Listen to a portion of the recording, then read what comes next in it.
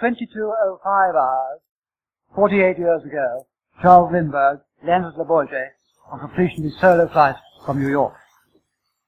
He died on the 26th of August, 1974. This is therefore the first anniversary of his flight since he died. Soon after Lindbergh died, John Grierson, our lecturer tonight, wrote to the United States Ambassador in Paris, suggesting the Lindbergh Memorial Service should be held in that city under the sponsorship of the FAI and the Aero Club de France. He ultimately had a reply from the ambassador to say that the ambassador had been recalled to the United States, but wished him the best of good fortune for the memorial service. As a result, John Grierson then turned to this country and asked for help of Sir Peter Masefield to support a memorial service in Paris. Sir Peter's inquiries in British circles evinced some reluctance to support such a service in Paris because of economic and other difficulties in getting there. He therefore wrote to my predecessor, as president of this society, proposing a special memorial lecture and suggesting John Grierson as a lecturer. This proposal was warmly endorsed by the Council, and invitations to be associated with the event were issued to the Guild of Air Pilots and Air Navigators and to the Royal Aero Club, who are associated with this evening. It is a great disappointment to us that Mrs. Anne Morrow Lindbergh, Charles Lindbergh's widow, was unable to accept our invitation to be with us on this rather unique occasion. But I'm happy to say that the family is represented here tonight by her daughter, Madame Anne Lindbergh Fady, who, with her husband, Sir Julian Fady, have come across from Paris to be with us. I'm sure you would like to join me in wishing her a very warm welcome tonight.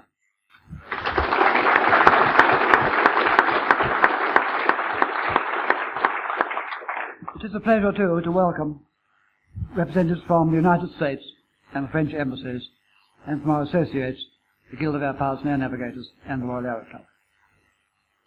Now a word or two about our lecturer. John Grierson learned to fly at the Royal Air Force College at Cranwell and was commissioned in 1930. He flew him off to India to join his squadron and returned in what was then a record time for light aeroplanes of 4 days, 10 hours and 50 minutes. He tells me tonight that as a result of this, which he did without permission, he was asked to resign his commission to the Royal Air Force. He came second in the Morning Post race of 1932, and in the same year made the round trip to Samarkand.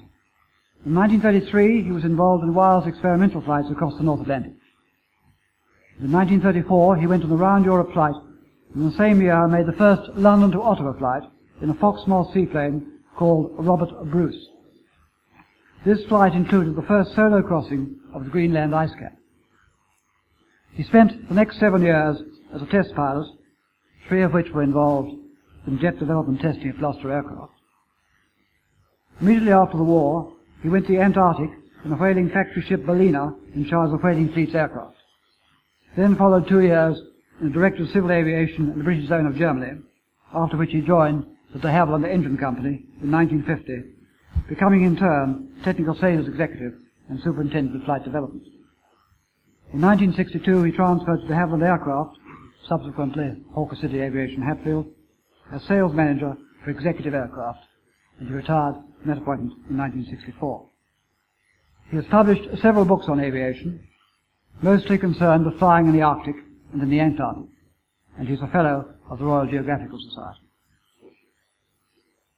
John Grierson first met the Lindberghs in Reykjavik in 1933, when he was also making an Arctic survey flight.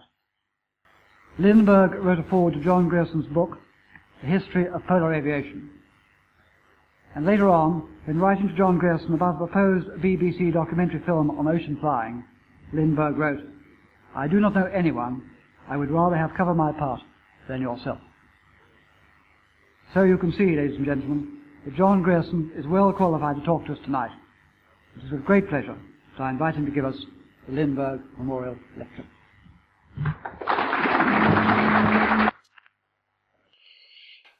Mr. President, ladies and gentlemen, I feel singularly honored to have been asked to render homage to the memory of Charles Augustus Lindbergh, whose flight to Paris on this very day in 1927 made such a worldwide impact on aviation that his name will be remembered long after most of his famous contemporaries are dead and rotten and forgotten. Lindbergh was of Swedish descent, born at Detroit on February the 4th, 1902, and his father was a lawyer who was elected to Congress. They lived at Little Falls, Minnesota, and as a child Charles must have been unusually responsible, because at the age of 6 he was given a .22 rifle by his grandfather, and at 11 was taught to drive a Ford by his father, and never had an accident with gun or car. He disliked all his schools, ending up at the University of Wisconsin, where he gave up engineering to go flying in 1922. He started as a wing walker, exhibition parachutist, and barnstormer, graduating through military cadetship to become a night airmail pilot. Lindbergh's parachute saved his life firstly from a military air collision, and the second time when he was testing a civil prototype, which refused to come out of a spin. You can see how, having bailed out at 350 feet, he was nearly hit by the airplane, after which he landed heavily in a strong wind and dislocated his shoulder. He made 2 more emergency jumps, both from mail planes at night, in extreme weather. During one moonlight flight, he conceived the idea of demonstrating how an airplane could connect the new world to the old. With the backing of Yates and Louis businessmen, he ordered a special Ryan monoplane, with the pilot sitting behind an enormous tank and having no forward view. It was powered by a Wright Whirlwind J5C 9-cylinder radial of 220 horsepower, which had a great reputation for reliability. Lindbergh planned the flight meticulously in every detail. Radio was out on account of weight and unreliability, and so was the use of a sextant, because he thought it would be impossible to hold an absolutely steady course and take sights simultaneously. Here is the cockpit of the Orion monoplane. On the left, out of sight, are the throttle and a small lever controlling carburetor hot air, also a fuel wobble pump. Just visible is the tail trimmer operating on a bungee principle, and under the dashboard is a conglomeration of 14 cocks to control the fuel system of 5 tanks, while below that is the starter magneto. On the panel itself is the mixture control, ignition switch, oil pressure gauge, fuel pressure gauge, oil thermometer, dash light switch, rev counter, periscope with retracting lever, dash lights, a mirror from a woman's handbag originally stuck on with chewing gum for reading the compass in the roof, indicator for earth inductor compass, turn and bank indicator, lateral and fore and aft inclinometers, airspeed indicator, altimeter, clock and deviation card, while out of sight on the right-hand side are the earth inductor compass itself and a stowed drift indicator which was never used. Limited sideway view was obtained through windows from which Lindbergh had the panels removed throughout the Atlantic flight in order to keep himself awake, but the periscope couldn't be used for taxiing, takeoff or landing. There's also out of sight in the center a copper funnel for draining the fuel filter periodically. Neither cockpit heating nor oxygen supply were installed. For navigation, Lindbergh would rely entirely on dead reckoning and hoped to be able to obtain sufficient sightings of the ocean in order to calculate wind speed and direction from the waves. On his 3,614-mile flight, a tailwind was expected to give him an average of at least 100 miles an hour, so that 450 U.S. gallons tankage for 4,210 miles in still air should provide an adequate margin. You see, his course from New York is divided into 3 main stages: 1137 miles to St. John's, 1887 miles from there to Ireland, and a final 600 miles to Paris. Each is subdivided into 100-mile sectors, and he planned to alter course every hour to take into account the Great Circle track and changes of variation. Lindbergh concluded all tests at San Diego in early May 1927 and flew his machine, the Speedway, to Curtis Field, New York. On May the 19th, the weather prospects were grim and decided him to cancel for next day. But in the evening there was an unexpected improvement. He therefore reversed his previous plans and proposed a dawn takeoff. Having had a sleepless night, Lindbergh ordered his aircraft to be towed to Roosevelt Field, where Byrd had given him permission to use his 5,000-foot runway. The ground was soggy, the clouds low, and fine rain was falling as the final fueling was done. Lindbergh knew full well that failure to take off would almost certainly mean death in a blazing inferno. In pilot's jargon, the takeoff was likely to be of the kind you time with a tear-off calendar rather than an expensive stopwatch. The following film, leading up to the struggle to get off, unfortunately omits the first 100 yards or more, which must have taken well over a minute to cover. for when Lindbergh had waved the chocks away and opened up to full throttle, the airplane hardly moved, due to the mud and the overload. Spectators therefore ran forward, and heaved on his struts until the Spirit of St. Louis was going faster than they could run, and it was some time after that that their take-off run on this film began. There he goes, clearing the telephone wires by a bare 20 feet. Lindbergh had triumphed over the first and one of the greatest ordeals of his flight as he made his way above Long Island at 200 feet. Presently the rain stopped, the mist and clouds eased, and a tailwind was blowing. Thus fortune smiled radiantly on the start of this historic flight. Here, by courtesy of the Smithsonian Institution, is the synoptic chart on which Lindbergh based his decision to take off on May the 19th, although his comments were not added until December.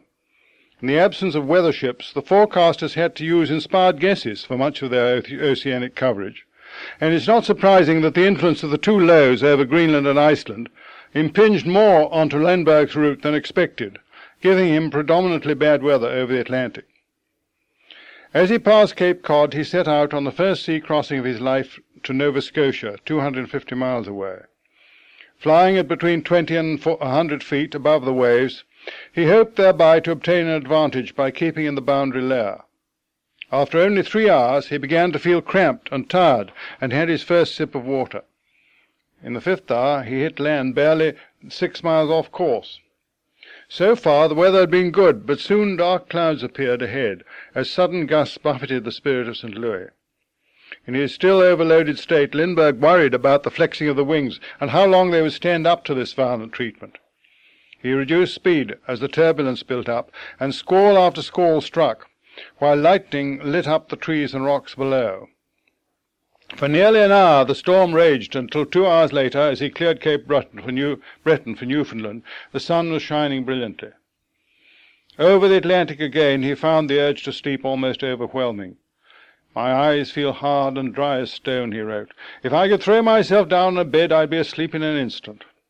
Then, after shaking his head and body roughly, flexing the muscles of his arms and legs, and stamping his feet on the floorboards, he went on, "The worst part about fighting sleep is that the harder you fight, the more you strengthen your enemy, and the more you weaken your resistance to him." Paris was still 2,800 miles away, and he had a whole night to fly through. A sudden change in the ocean from open water to a dazzling ice field hit Lindbergh like a bucket of cold water, a fascinating stimulant, which, added to the instability of his aeroplane, helped to keep him awake. Besides, he had to exercise his mind by periodically checking his navigation, taking instrument readings, and realigning his fuel tanks as necessary at hourly intervals. He reached St. John's at the very spot where, almost 8 years ago, Alcock and Whitten Brown had taken off on the first direct Atlantic flight from a field only 400 yards long. Lindbergh made one straight dive over the town, so that his passing would be recorded as the start of the most dangerous part of his flight. A sense of exhilaration filled the lone flower as he pointed the Spirit of St. Louis out over the mighty Atlantic, heading into the gathering dusk. From the waves he gauged the wind at 30 knots on his tail, and in the fading light scattered icebergs presented themselves as airy monsters, glistening in their dazzling whiteness. Fog lay low on the water, and at first the icebergs showed through, but the murk built up into a solid mass, so that Lindbergh had to climb to keep above it, until after 2 hours he was at 9,300 feet. Mounting clouds ahead foretold another storm, and Lindbergh wondered if he could thread his way through the high valleys of turbulent cumulus. As he gazed at the myriad stars all round, his mind turned to religion, to the infinite magnitude of the universe, and the utter insignificance of man. He decided to fly blind through the all-embracing clouds, but as he flashed his torch he saw ice beginning to form on struts and wings, forcing him to turn about. He came out of one cloud pillar and started to weave his path between others, but it was difficult to see their exact shape due to the haze which made them seem to merge into each other. New York lay 14 hours behind, yet he felt so worried about how he could get through such an array of ice-forming clouds, he seriously thought of turning back. This was more than he could bear, so he determined to carry on, seeking every possible opening in the multitude of towering peaks. Miraculously, the ice coating on the wings began to diminish, although he had lost no height. but his two compasses were behaving oddly, making him think he was in a magnetic storm. In the midst of all these worries, he started to feel again the irresistible urge to sleep. Luckily, the moon was edging up and provided a distraction, though far ahead it revealed a higher cloud formation, which seemed to block completely the way east.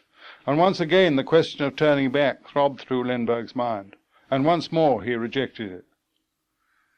Navigation had suffered from all the alterations of course through the cloudiness, and from the peculiar behavior of the compasses, and on top of it, Lindbergh knew he had been 90 miles south of the Great Circle in order to clock in at St. John's. His drowsiness was affecting his usual aim for perfection, and he felt it would be enough to hit Europe anywhere. As he diverted the slipstream onto his face, he wrote, "I let my eyelids fall shut for 5 seconds, then raise them against tons of weight. Protesting they won't open wide until I force them with my thumb, and lift the muscles of my forehead to help keep them in place. The spirit of St. Louis refuses to be left unattended for 5 seconds. Such was her instability. Suddenly the lights of a ship seemed to appear, suggesting that the belt of sea fog had broken. But then the lights continued to rise, and Lindbergh realized it was stars he was looking at as he dropped his right wing. After this, things began to improve. The compasses became steadier, the haze had gone, as had the wing ice, and the clouds were dispersing. Even so, having flown for over 5 hours out of sight of the surface, Lindbergh was agitated about where the upper winds might have carried him. "My body," he wrote, "requires no attention. It's not hungry, it's neither warm nor cold." 6 hours out from St. John's brought the dawn, and he wrote, "The uncontrollable desire to sleep falls over me in quilted layers.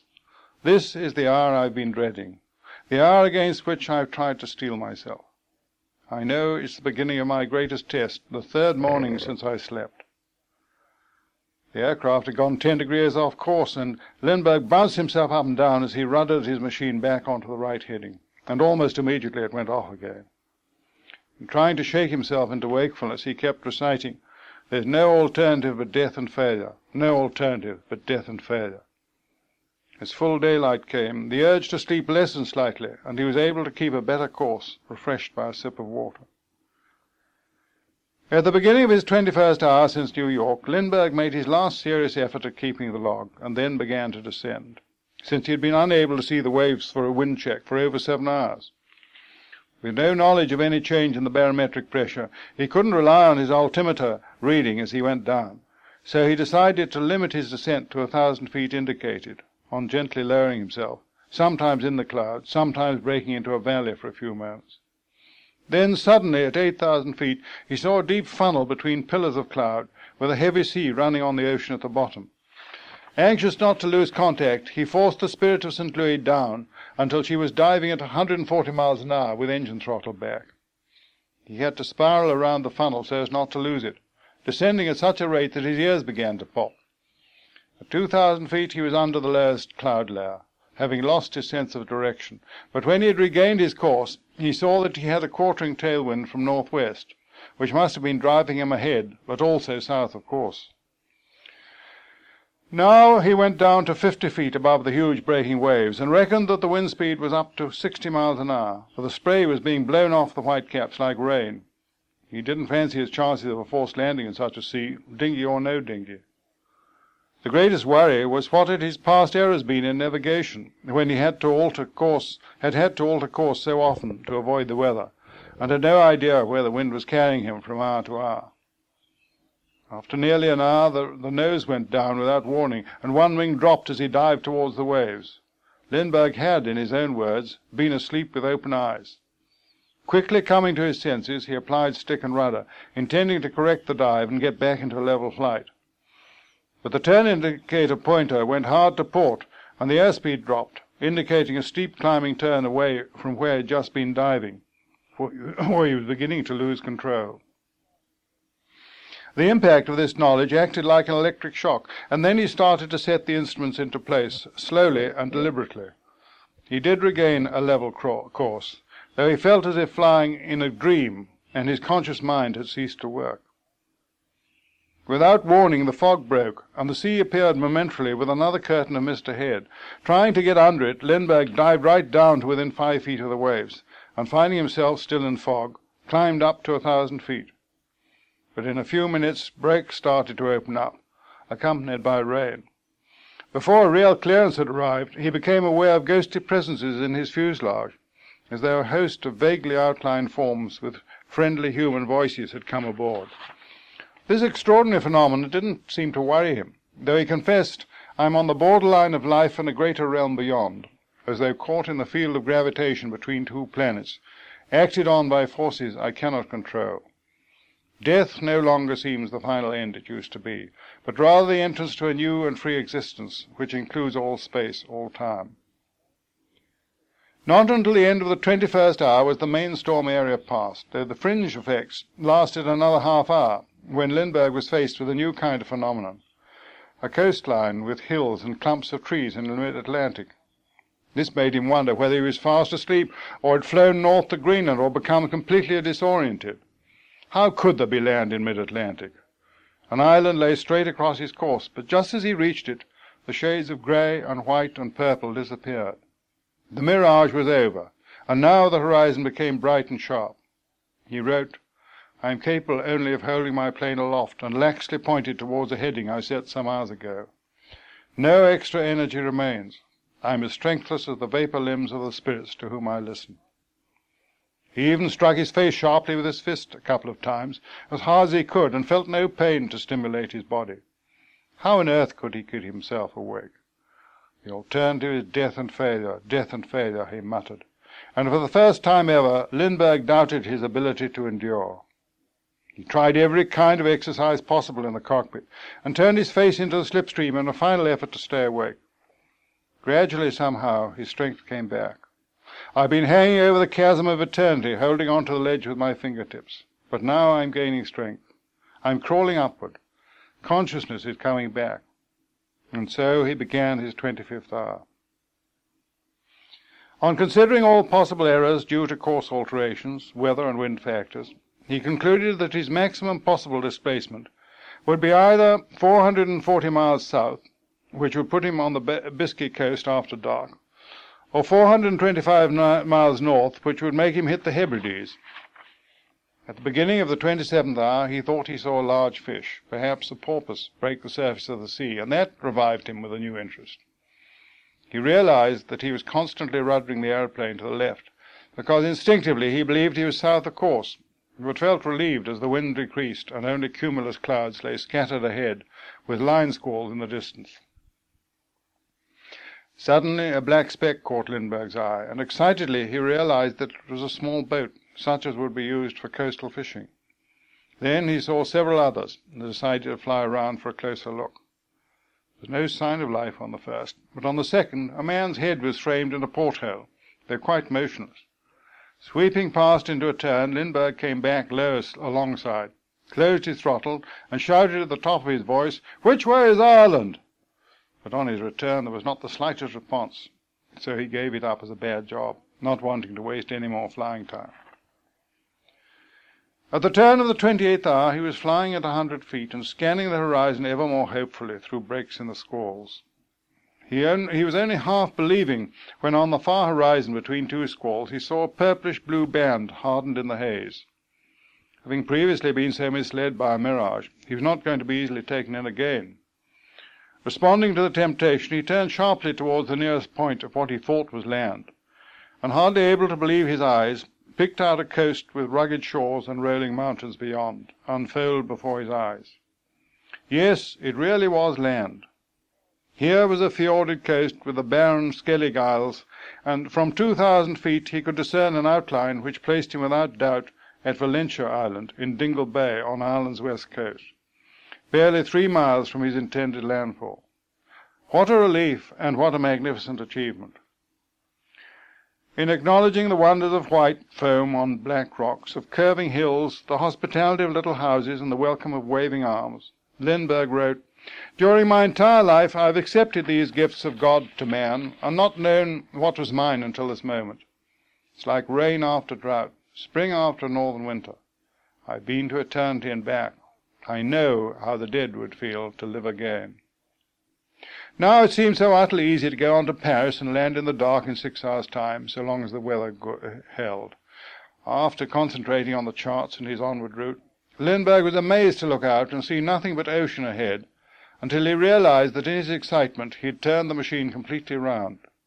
He soon put that right, and delighted in flying low over the Irish farmland with its small houses and grazing sheep. Gone was the wish to sleep, and a new surge of vigour filled his being. All the strain of the ocean had vanished, and now the weather too was improving. From the corner of Ireland he struck out across St. George's Channel, where a sudden change in engine rate was followed by a dead cut. However, Lindbergh realized almost at once that the cause was fuel starvation, and changed over to the centre wing tank. This action, accompanied by some vigorous jabs of the wobble pump, brought the Whirlwind back to life with a loss of a few hundred feet. 3 hours out from Valentia, he traversed Cornwall just south of Plymouth, where the Mayflower and so many of his compatriots had originated. Thence, over a little more water to cross the eastern corner of the Cap de la Hague, he flew to Deauville, where he struck the main French coast in the afterglow of sunset. This was the moment Lindbergh chose for his first meal, consisting of a single very unfresh meat sandwich, which he described as tasting rather flat. "Bread and meat never touched my tongue like this before," he wrote. From 2,000 feet, the Seine was easily picked out, and Lindbergh climbed to 4,000 feet in order to be sure of seeing the glow of Paris. It started as a barely perceptible glimmer, building up within half an hour to the full majesty of the French capital, and there, for positive identification, was the Eiffel Tower. He had been told that Le Bourget was northeast of the city centre, but was not sure how far out, and so headed that way, searching vainly for a locator beacon. It was a black patch large enough for an aerodrome, but the lights around resembled factory buildings.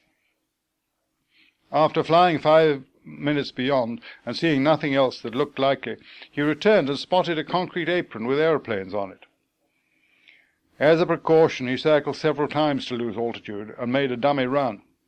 On slowing down, how strange the controls of the Spirit of St. Louis felt. He realized he must avoid stalling at all costs, but his movements seemed strangely uncoordinated. For the final run, he came in fast, aiming just short of some floodlights, but overshooting them considerably, and sensing that he was about to stall in spite of his speed, and that there was plenty of fuel left in the controls. He bounced once by the lights, then again as the Spirit of St. Louis was enveloped in darkness. How he finished up without coming to any harm, exhausted as he was on this the first night landing he ever made in such a blind aeroplane at a strange aerodrome, was nothing short of a miracle. Then, on turning to taxi in, he found himself face to face with a seething mass of Parisians running to welcome him. Terrific receptions, including those by Prime Ministers and royalty, were accorded to him in Paris, Brussels, and London, where the Croydon crowd was even less controlled than the one at Le Bourget. On behalf of the Royal Aero Club and this learned society, he was entertained by Lord Thompson, the Air Minister, to dinner at the Savoy, and made an excellent speech. All kinds of honours from every corner of the earth were heaped on Lindbergh, including the Congressional Medal of Honour, equivalent to the V.C., and many gold trophies, such as gold keys for both the city of Paris and the city of London. Here is a film showing the sort of ecstatic receptions Lindbergh received, in addition to those in Paris and Brussels. Why was this solo flight such an astonishing success? Above all, Lindbergh had demonstrated to the world the impact of the aeroplane's range on transocean communications. By flying 3,614 miles from New York to Paris in 33 hours, 30 minutes, 29.8 seconds, FAI official time, at an average speed of 107.9 miles per hour, and breaking the world's long-distance record. Moreover, he reckoned he had enough fuel left for another 1,040 miles when he landed. On Lindbergh's own admission, there had been periods when he neglected his navigation and made many uncontrolled course changes. Was it pure luck that he succeeded in achieving such a marvelous landfall, or did the latent homing instinct of man operate unconsciously at moments of highest tension and greatest need? For instance, the best landfall I've ever made was on reaching Iceland after flying 360 miles in 5.5 hours from the Faroes. Without a forecast, I'd been through the centres of 2 depressions in pouring rain with mountainous seas below, and my engine running intermittently on 3 cylinders. I didn't really expect to reach land before it failed altogether. My navigation was forgotten, and I was absolutely scared stiff. Yet somehow I hit Iceland within half a mile of my aiming point. This was a very minor achievement compared with Lindbergh's, but the elements of high tension and great need were not dissimilar. After the greatest ovation ever given in the history of man in Washington, Lindbergh had 1 week of celebrations in New York, thence proceeding to St. Louis to thank his backers. He saw himself not so much a pioneer as a torchbearer, bringing the message of aviation to the people of America. In fact, his epoch-making flight acted like a catalyst on world opinion, inspired a great surge of optimism in support of developing civil aircraft and civil airlines everywhere. President Calles of Mexico invited Lindbergh to make an official visit, and he responded on December the 13th by flying non-stop through the night to reach Mexico City in 27¼ hours, having been lost for over 3 hours due to fog and the difficulties of using school atlas maps. The U.S. ambassador in Mexico was Dwight Morrow, whose family was directly responsible for the number of return flights Lindbergh subsequently made to Mexico, because he had noticed an unusually attractive daughter belonging to the ambassador. From Mexico he continued on a 9,000-mile tour before delivering the Spirit of St. Louis to the Smithsonian Institution on April 30th, 1928. On February the 12th, 1929, the Morrows proudly announced the engagement of their daughter Anne to Charles Lindbergh, and they were married on May the 17th, 1929, at Next Day Hill, Englewood. In his wartime memoirs of 1970, Charles referred to this as the wisest thing I ever did. Here they are shortly after their marriage. Believing that the future of aviation must lie with rocket propulsion, Lindbergh had become very interested in the work of the physicist R.H. Goddard, who was then experimenting with elementary rockets, and obtained financial assistance for him from his millionaire friend Harry Guggenheim. On June 22, 1930, Charles Augustus was born, under what amounted to almost siege conditions by the press, who considered everything the Lindberghs did and every detail of their private lives matters of public interest. Moreover, they were pestered by the public whenever they appeared in a shop, restaurant, or theatre.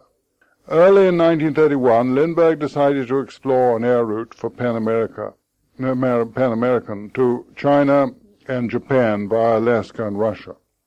Because of the absence of landing fields, this meant that he would have to fit floats or pontoons to their elegant and efficient Lockheed Sirius, with which he and Anne had broken the transcontinental record, and face all the extra difficulties of seaplane operation. For instance, not only does the en route weather have to be suitable, but the surface conditions regarding roughness, smoothness, or obstruction by ice and tidal conditions have to be favorable at both ends at the precise moments of departure and arrival.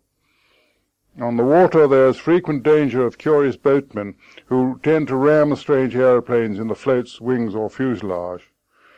Launching and recovery by an aircraft carrier can be disastrous if wind and current are adverse, and so on. These are just some of the extra worries the seaplane pilot may have on his mind.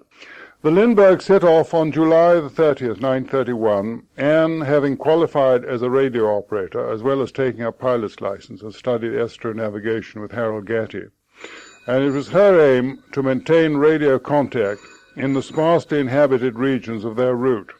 Having had no darkness since Baker Lake, Lindbergh was surprised when night began to fall en route to Nome, with the result that a combination of fog and lack of fuel forced him to land downwind in a lagoon in the half-light. He found himself in 3 feet of water, and was lucky to have got down all right. I once pulled his leg about this incident, as being more appropriate to an inexperienced club flower than an aviator of his wide background. But he firmly maintained that it was all in keeping with his desire to try out his emergency equipment for an overnight stop, although he did add, "I probably wouldn't have taken off if I'd known that we wouldn't have made Nome before dark." In China, widespread areas had been devastated by floods, and the Lindberghs flew relief missions both from Nanking and Hankow. Absence of a lake at the latter forced them to use the Yangtze as a landing place, and they were given assistance by the British aircraft carrier Hermes. During the second launch, however, the wind swung the seaplane at right angles to the ship, and the current dug a wing under the water. Both aircrew were forced to jump, and fortunately were rescued by the safety launch. A very good account of this 10,000-mile flight was rendered by Anne in North to the Orient. In February 1932, the Lindberghs moved into a new house in the open countryside at Hopewell, where they had barely settled when the greatest tragedy of their lives struck on March the 1st, with the discovery of the empty cot by Anne. The kidnapping was rendered so much more terrible through all the publicity given to the name of Lindbergh, and the agony of 2.5 months' suspense before the child's body was found. Hauptmann, the murderer, was not brought to justice for over 4 years. On August 16, 1932, Anne gave birth to her second son, and soon after this Charles started to plan for next year a survey flight embracing the Arctic, the North Atlantic, Europe, and South Atlantic to be made in the Sirius, which would help him and Anne to break away from the atmosphere at home. The flight was being sponsored by Pan American Airways, who provided a base ship as far as Copenhagen. In 1933, after landing at Reykjavik in a de Havilland Gypsy Moth seaplane, while attempting to fly the Arctic route from east to west, I heard that the Lindberghs had done extensive flying over Greenland and were expected in Iceland soon, and therefore cabled to Lindbergh in Amagsalik, offering to give any assistance I could in meeting his seaplane if he would say when he was coming. Having received no reply, I was working on my machine when the hour for the official Lindbergh reception by the harbour came. But the sea was too rough to land there, and the Sirius, now renamed in Greenland Tingmissartok, came down near my hangar.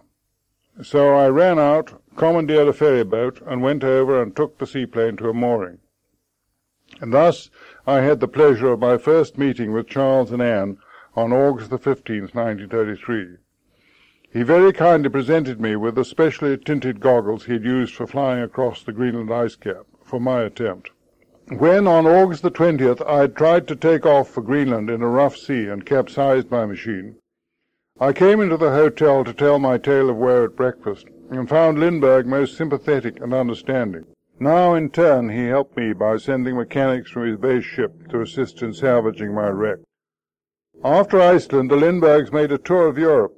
Here they are at Southampton with Captain Gordon Olley and Major Brackley, and finally went homewards through Lisbon and Bathurst with many intermediate landings.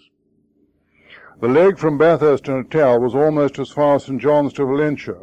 They did it in just under 16 hours, and thanks to the navigator's competent work with sextant, made such an accurate landfall that when questioned recently, she could not recall that there was any perceptible error. On reaching Long Island on December the 19th, 1933, the Lindberghs had completed one of the longest and most difficult seaplane flights of over 30,000 miles ever undertaken, all without mishap of any kind. And it must be noted that on 2 of Lindbergh's greatest flights, Anne constituted 50% of the active aircrew. Mainly because of the illness of a relative, Lindbergh became interested in the problem of making an artificial heart, and met a French heart specialist, Dr. Alexis Carrel of the Rockefeller Institute, who had won a Nobel Prize for physiology and medicine. Under Carrel's guidance, Lindbergh started to design and have made a perfusion pump, which, unlike all previous attempts, would have immunity from infection. After several failures over 4 years, Lindbergh evolved a pump which began to work in the summer of 1935. Life for Charles and Anne was disastrously affected by publicity over the winding up of the Hauptmann case, and there were even threats of kidnapping John. This was the last straw, and decided them on December the 21st, 1935, to make a secret departure by freighter for England. After the first news of their arrival, the Lindberghs discovered to their delight, when they moved into Long Barn near Sevenoaks, that they were left in peace by the press. They were welcomed at all levels of society, from the local postmistress to Buckingham Palace, and at one ball, because he was a non-dancer, Lindbergh enjoyed sitting out a dance with the Queen. A less innocent invitation, which had been engineered by Major Truman Smith, the air attaché, for the benefit of intelligence, arrived via the Berlin embassy from Goering, and the Lindberghs went to Germany, where they were entertained royally and shown aircraft factories, research centres and air bases, so as to give a terrific impression of military might. At home, Lindbergh ordered a special two-seater touring monoplane called a Mohawk to be built by Miles at Reading. Of its construction, F.G. Miles wrote, "Lindbergh was the perfect person to work for. He knew what he wanted and just how possible it was to meet his wishes. He knew as well as I did the sort of compromise that one has to accept when designing and making an aeroplane." In the Mohawk, Lindbergh took Anne, who was expecting another infant, to India and back in 1937, as she described so graphically in part in The Steep Ascent. On their return, she duly presented Charles with their third son, Land. After a visit to Carrel in his island home of St. Gildas on the north coast of Brittany, Lindbergh decided to move to the nearby island of Iliac in June 1938 so that they could experiment together. In Europe, Lindbergh was given ready access to the military aviation facilities of Britain, France, Czechoslovakia, and even Russia, as well as Germany, which latter impressed him so much he thought she could swamp all the others put together. At a Berlin dinner, which Lindbergh knew was being given by the ambassador so that he could meet Goering in order to seek better relationships between the US and Germany and ask for Jews to be allowed to emigrate to America, the Reichsmarshal suddenly presented Lindbergh with a cross of the Order of the German Eagle with star, which he couldn't refuse, but never wore. Also in 1938, Lindbergh had a meeting at the Air Ministry with the Director of Plans, Group Captain John Slessor, who wrote in the Central Blue, "In general, his attitude struck us as being entirely sympathetic to the British, so much so that one occasionally forgot that one was not speaking to an Englishman. He has an enormous admiration for the Germans, though he says, of course, there is much in their policy and methods which he cannot forgive." Recollecting that interview today, Sir John Slessor writes, "He was a delightfully simple and honest man, I thought, but was not politically well versed in the tortuous methods of the Nazis. I would guess that he was properly sucked in by people like Goering." Returned to New York in April 1939, Lindbergh, as a colonel in the Reserve Air Corps, was bent on furthering the rearmament of his country. But he also believed it was his patriotic duty to keep his country out of the war, just as his father, when a congressman, had done in 1914. On the outbreak of war in 1939, Lindbergh saw Britain and France as allies who had failed to stop Germany when they could have done, and then failed miserably to arm themselves, declaring war on Germany in honor of their treaty obligation to Poland, whose rape they were utterly powerless to prevent. Then, finding themselves in a mess, Britain and France were appealing to Uncle Sam to pull them out of it. Lindbergh joined an isolationist group called America First, and due to the mystique of his name, achieved such a following as to seriously embarrass the President, thereby causing great bitterness among his own countrymen.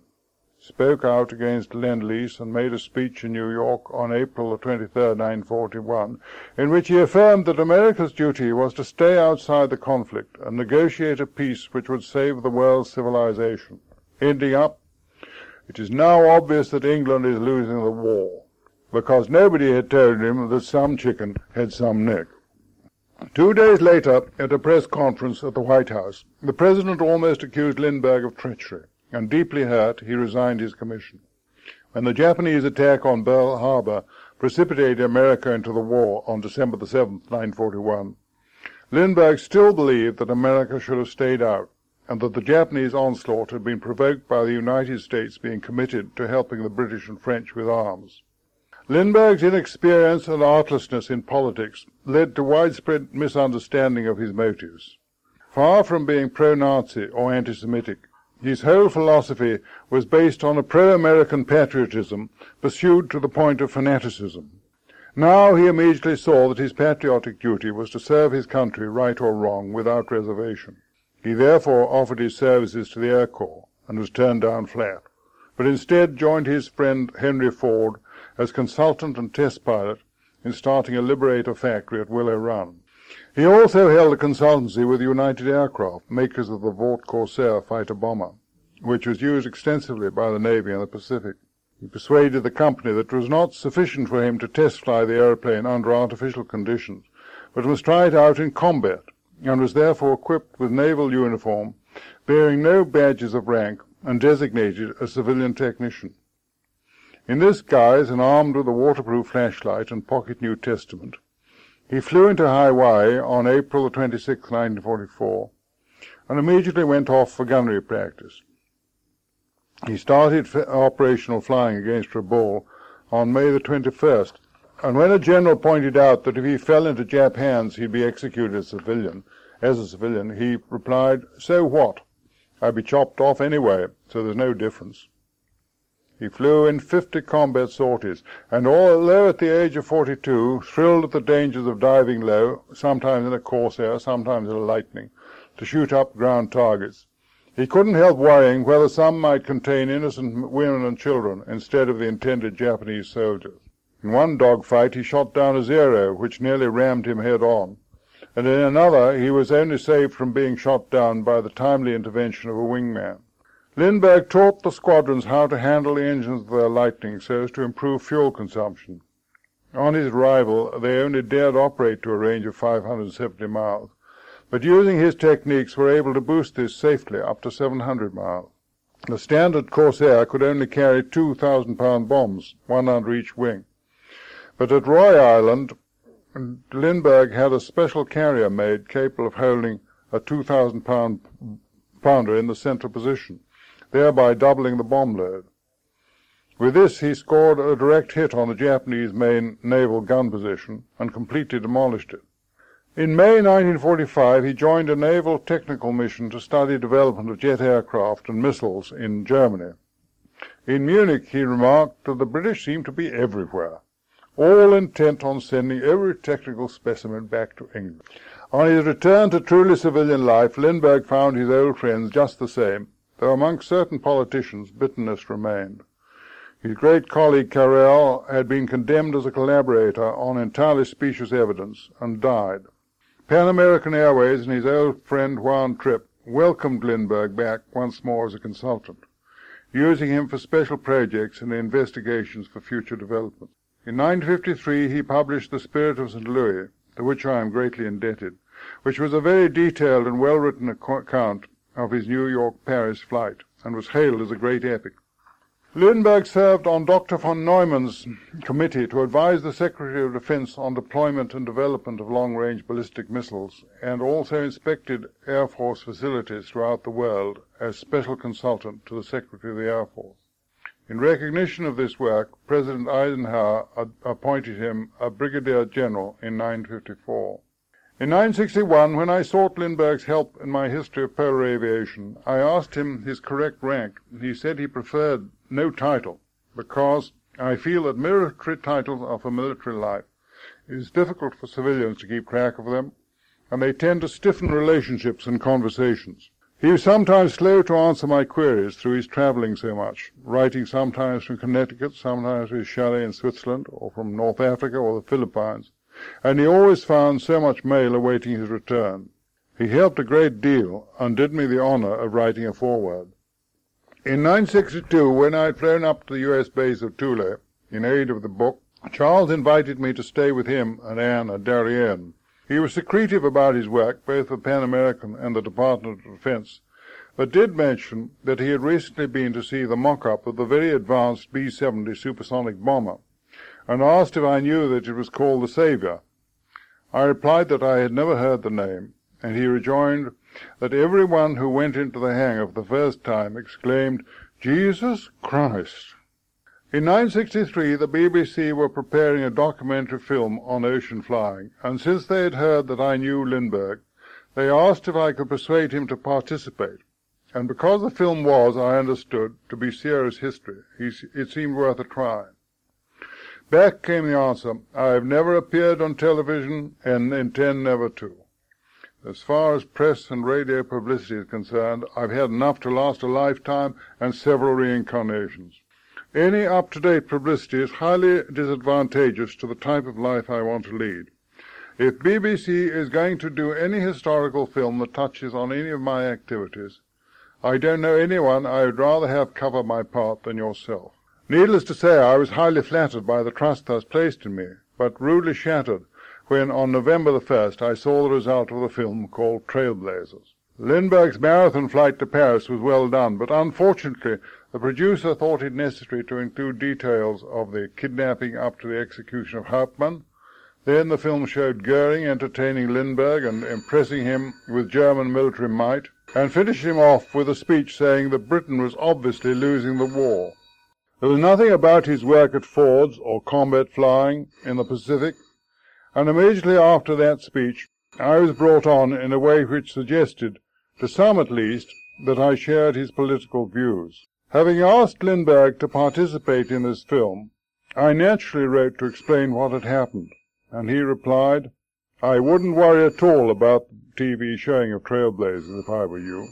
My experience has been that the press, and this pretty much includes television and radio, confuses and cheapens almost everything it touches. This is the main reason why I discontinued all press contacts many years ago. If you worry about the responsibility of the press, you will do an awful lot of worrying." Indeed, the press had treated him extremely badly. He couldn't forget the time they broke into the mortuary to photograph his baby's body.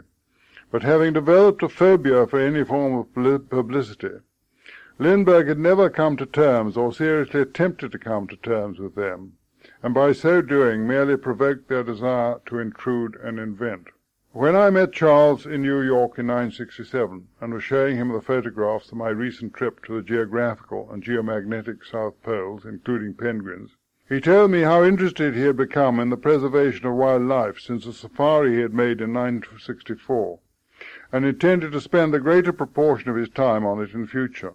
One of the subjects he was keen on preserving was the blue whale, the largest mammal on Earth, for whose depletion I had to apologize as having played a part when in charge of aircraft on the whaler Balena, which in the 1946-47 Antarctic season accounted for 2,135 whales. Our only excuse was that it was in aid of starving Europe, and Mr. Strachey said that the oil from groundnuts would take over, even if we finished off the poor old whale. This was precisely the sort of imbalance of nature which Lindbergh was seeking to prevent by international agreement. Other wildlife in which Lindbergh was particularly interested, and for which he worked in conjunction with the World Wildlife Fund, were the Javan bison in Indonesia and the Tamarau buffalo and monkey-eating eagle in the Philippines, where he succeeded in getting the government to bring in protective legislation in 1968. He said, "I do not think there is anything more important than conservation, with the exception of human survival. And the two are so closely interlaced that it is hard to separate one from the other." When Lindbergh was dying of cancer of the blood, he discharged himself from hospital in New York against the advice of his doctors, and flew to his home in Maui, where he could spend his last days out of reach of television and the ballyhoo of publicity. He wasn't afraid to die, but it irked him that whereas on the many occasions when he had been face to face with death in the air, he'd always had something to do, now he just had to lie and wait. He therefore proceeded to arrange every detail of his funeral service and burial, with the same meticulous care that he would take preparing for one of his long flights.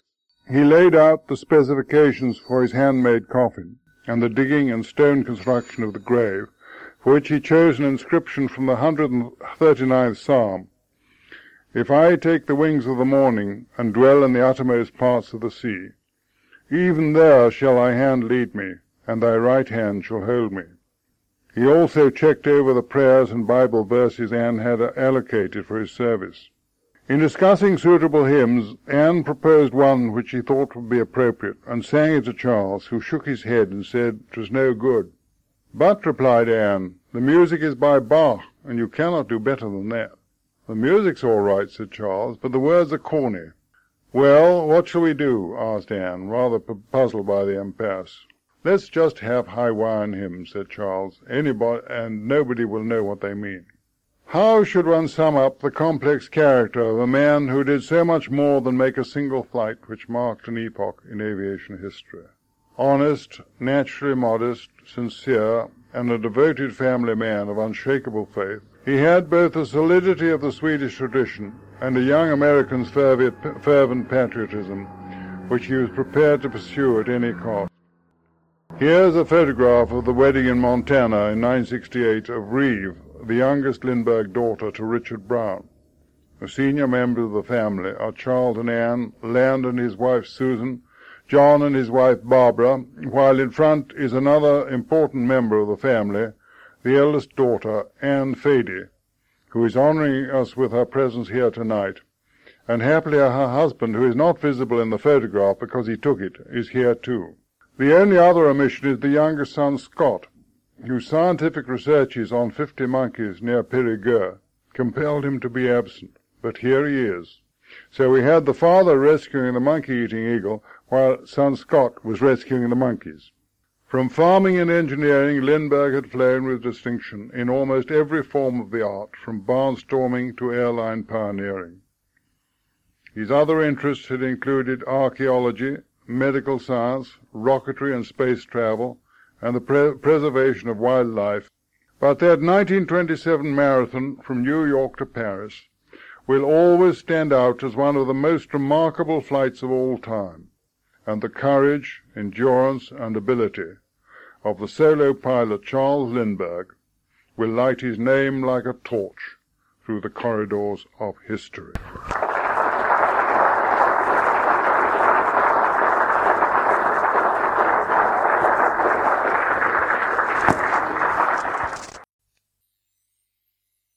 Mr. President, sir, Madam, Minister, ladies and gentlemen, I think, as the saying goes, all us working people have thoroughly enjoyed that, and thank you very much, John, for a memorable memorial lecture. We've just heard, I think, a fascinating account, splendidly delivered, a worthy tribute to a remarkable man. And certainly we all know that the name of Charles Lindbergh will live in the halls of aviation fame as long as they exist. And I'm sure that all of us here will join in thanking John for the telling of such a fine story, so well presented, about so historic a figure. We've learned about the flight, we've learned about the man, which is almost the next best thing to meeting him, and we've enjoyed those excellent photographs and that fascinating bit of film. And now it's all part of aviation history, the history of one of the most remarkable people, of all the remarkable people in aviation, and some of those extraordinary events in a history which is studied with achievements. Now, I think that John Grierson's lecture has brilliantly made clear the unusual and individualistic nature of the Lindbergh personality.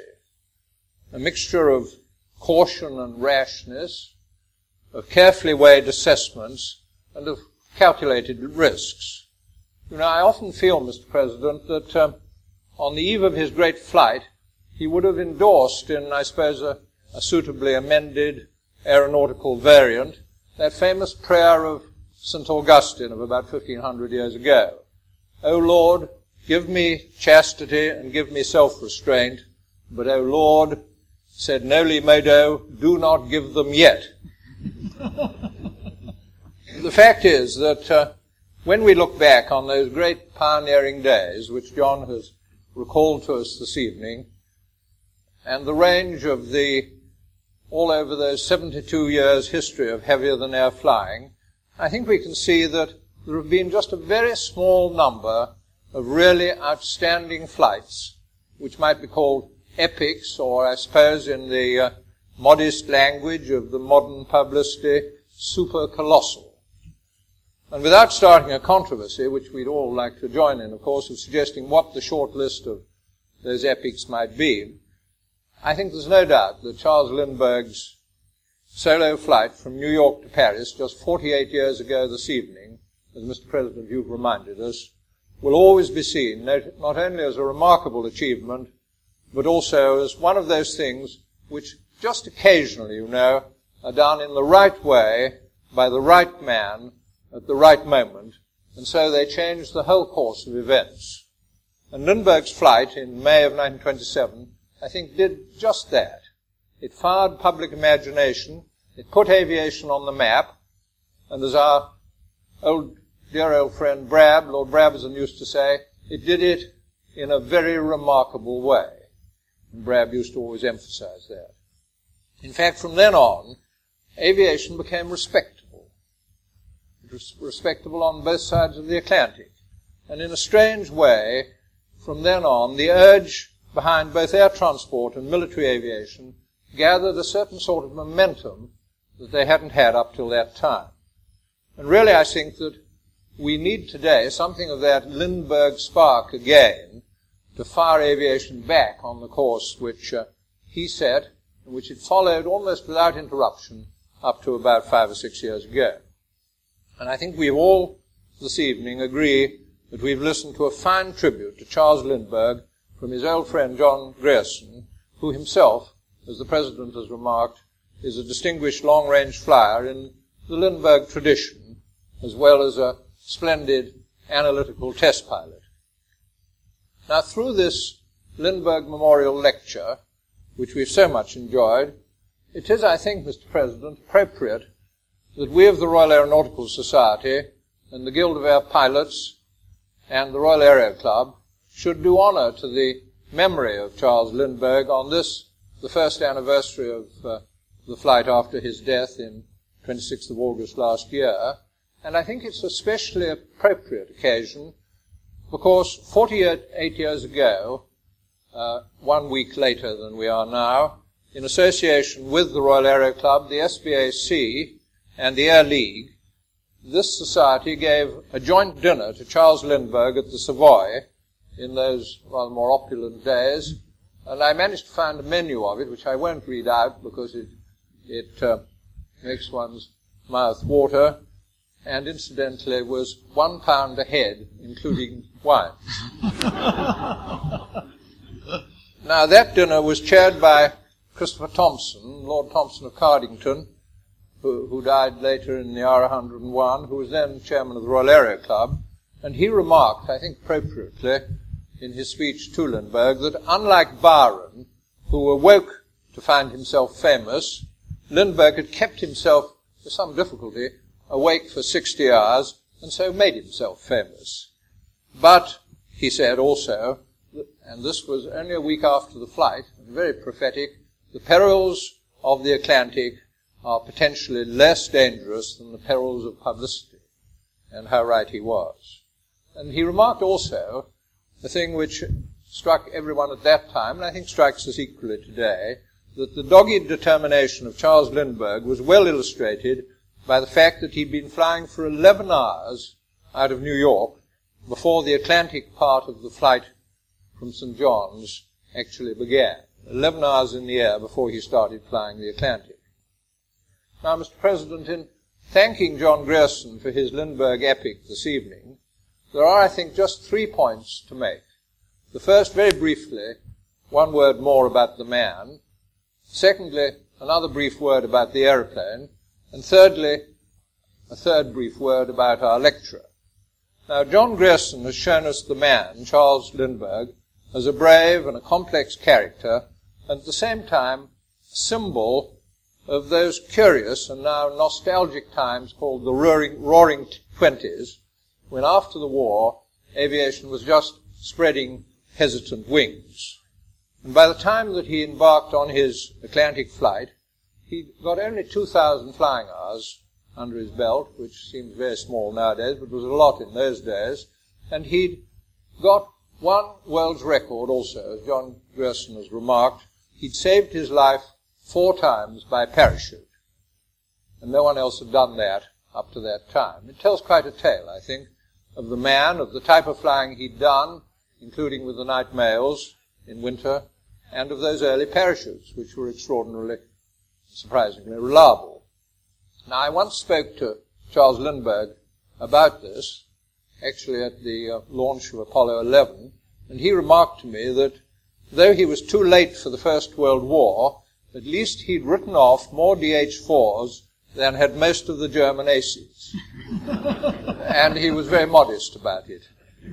And that thing about Lindbergh, both before and after he'd flown into fame and into the hullabaloo of publicity, which he so much detested, was that he was not only genuinely modest, but essentially an inward-looking man, who preferred to think out and to analyze things to himself, and then go his own way, regardless of the outside effect. And in John Grierson's account of him, we see that coming through time and again. In 1927, he considered the Atlantic ought to be flown because it was an achievement worth doing in his particular line of business. Just that, nothing else. It just ought to be flown because it was the right sort of thing to do. And in the event, as John Grierson has shown us, the outside effect at that particular moment of time far exceeded even the feat of sitting for 33.5 hours in a light aeroplane, pointing it in the right direction, keeping awake, hoping the engine wouldn't fail, and trusting that the Atlantic weather wouldn't become impossible. Of course, flying the Atlantic in those days was what was described as one of those temptations which required great strength and courage to yield to. And he had both of those. But I think we should also remind ourselves that when Lindbergh is thought about these days, so often he's thought as the first man across.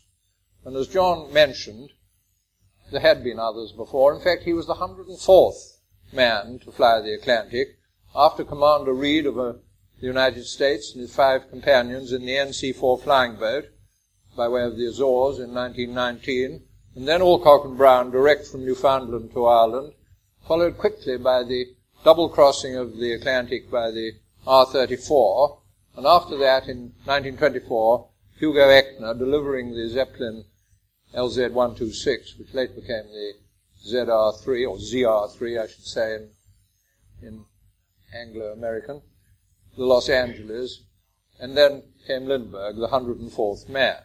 But he was the first man to fly solo, the first man to fly direct from New York to a European capital, the first to succeed after the much publicized failure of Nungesser and Colli, the Frenchman, and most of all, he was the right man at the right moment.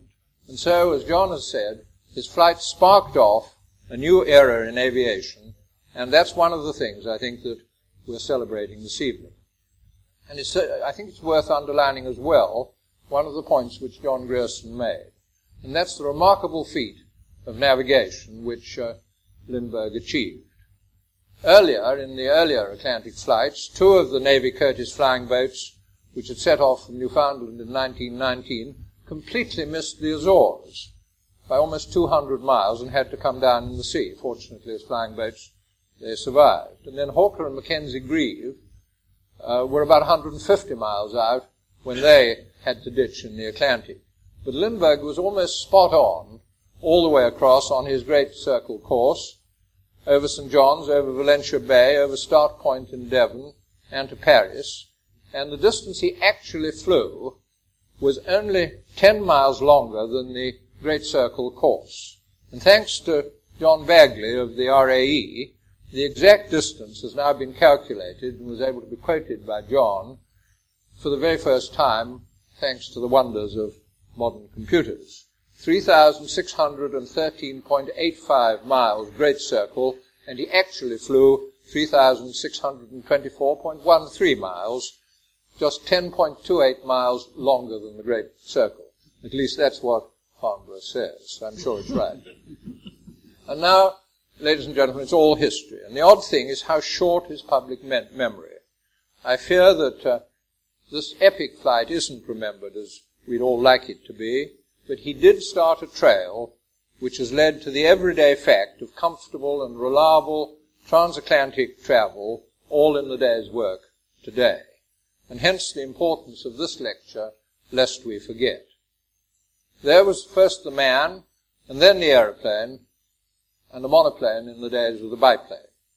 And though it was a single-seater, it's interesting to recall that sometimes Lindbergh pressed it into service to carry passengers, 1 passenger at a time. And Henry Ford, that great chap, had his first flight in the Spirit of St. Louis, crammed alongside Lindbergh in the narrow cockpit, and flying from Dearborn in August 1927, and so did Harry Guggenheim, who was very well known to this society in earlier days. And we remember, of course, that Lindbergh always referred to himself and his round monoplane as we. It was, in fact, a team. A little aeroplane, totally blind forwards, carrying more than its own weight of fuel, and doing it only on 220 horsepower, really a light aeroplane in today's terms. But I've always felt, Mr. President, that the best commentary on Lindbergh's skill came quite unexpectedly many years later. A few years ago now, my son Charles, yet another Charles, Mr. President, flew the Atlantic in another ancient aeroplane, a DH Dragonfly, and, like our lecturer, by way of Greenland.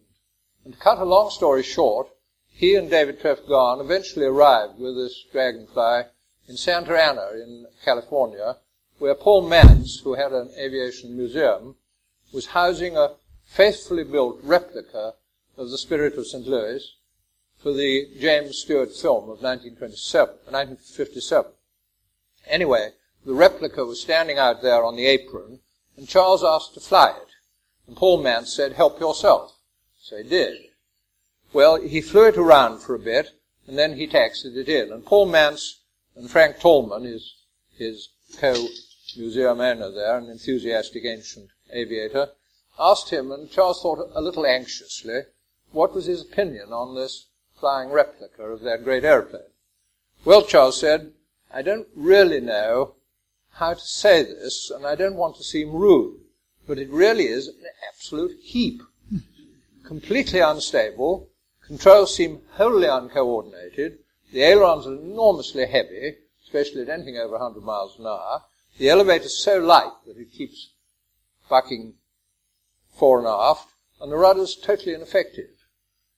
And you can't see where you're going, the engine vibrates like mad, it's got no shock-absorbing mountings, and hardly any instruments either."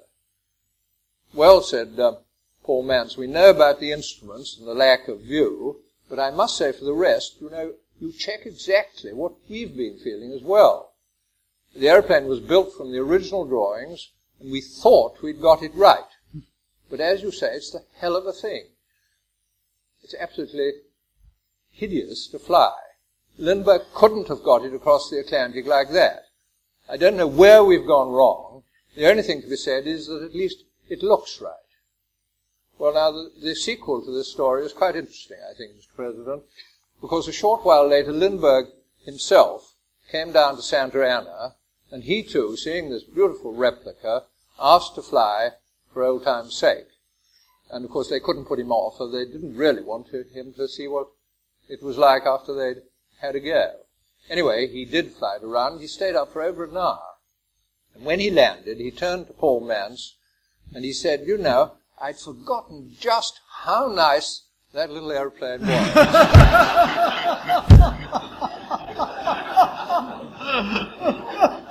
And he went on, "You've got it exactly right.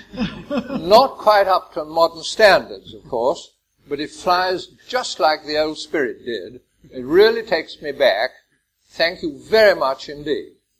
Well, so the flight really was a feat, because there was much more in it than some people realize. And it shows, of course, how our handling standards have changed over the years, as anyone who flies a Tiger Moth today understands. Well, now, Mr. President, may I, last of all, pay a renewed tribute to our lecturer this evening, John Gress, himself a great name in aviation and one of those hardy band of long-distance pioneers. Like Lindbergh's flight, the modern generation has forgotten, I fear, some of those other remarkable flights which laid the foundations of modern air transport.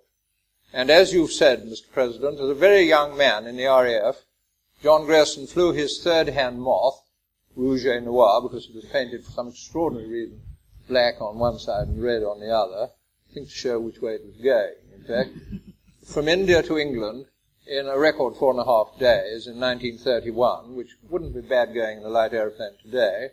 And then in 1932, he flew that same Moth to Moscow en route to the legendary Samarkand, and with typical enterprise, because the Russians wouldn't give him a visa, I understand that he telegraphed George Bernard Shaw, who was a bit of a buddy of the Russians in those days, and all the doors opened instantly from a letter from George Bernard Shaw, and he flew to Astrakhan, where I suppose he bought the coat I've seen him wearing, and then to Tashkent and back. And it was a remarkable effort, especially coming back. And then he put that moth on floats and fitted that Marconi DF to it and set off for the United States by way of Scapa Flow and the Faroes and Iceland and Greenland. And as he's described to us, he met Lindbergh in Iceland, going the other way in that Lockheed Sirius, on that survey flight which led to the Pan American flying boats across the Atlantic a little later in company with Imperial Airways. And how nice it is to see Jack Kelly Rogers with us this evening, who was right involved in the middle of all those survey flights with the old Empire flying boats alongside Pan American's efforts. Then John, as he's described, unfortunately turned his moth over at Reykjavik.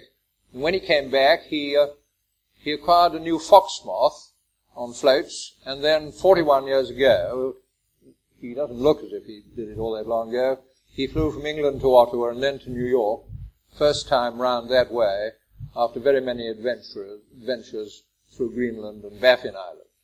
And then later on, as the President has reminded us, he completed another distinguished career as one of the test pilots of the first British, and therefore very nearly the very first, jet fighters, and wrote a very fine book about it.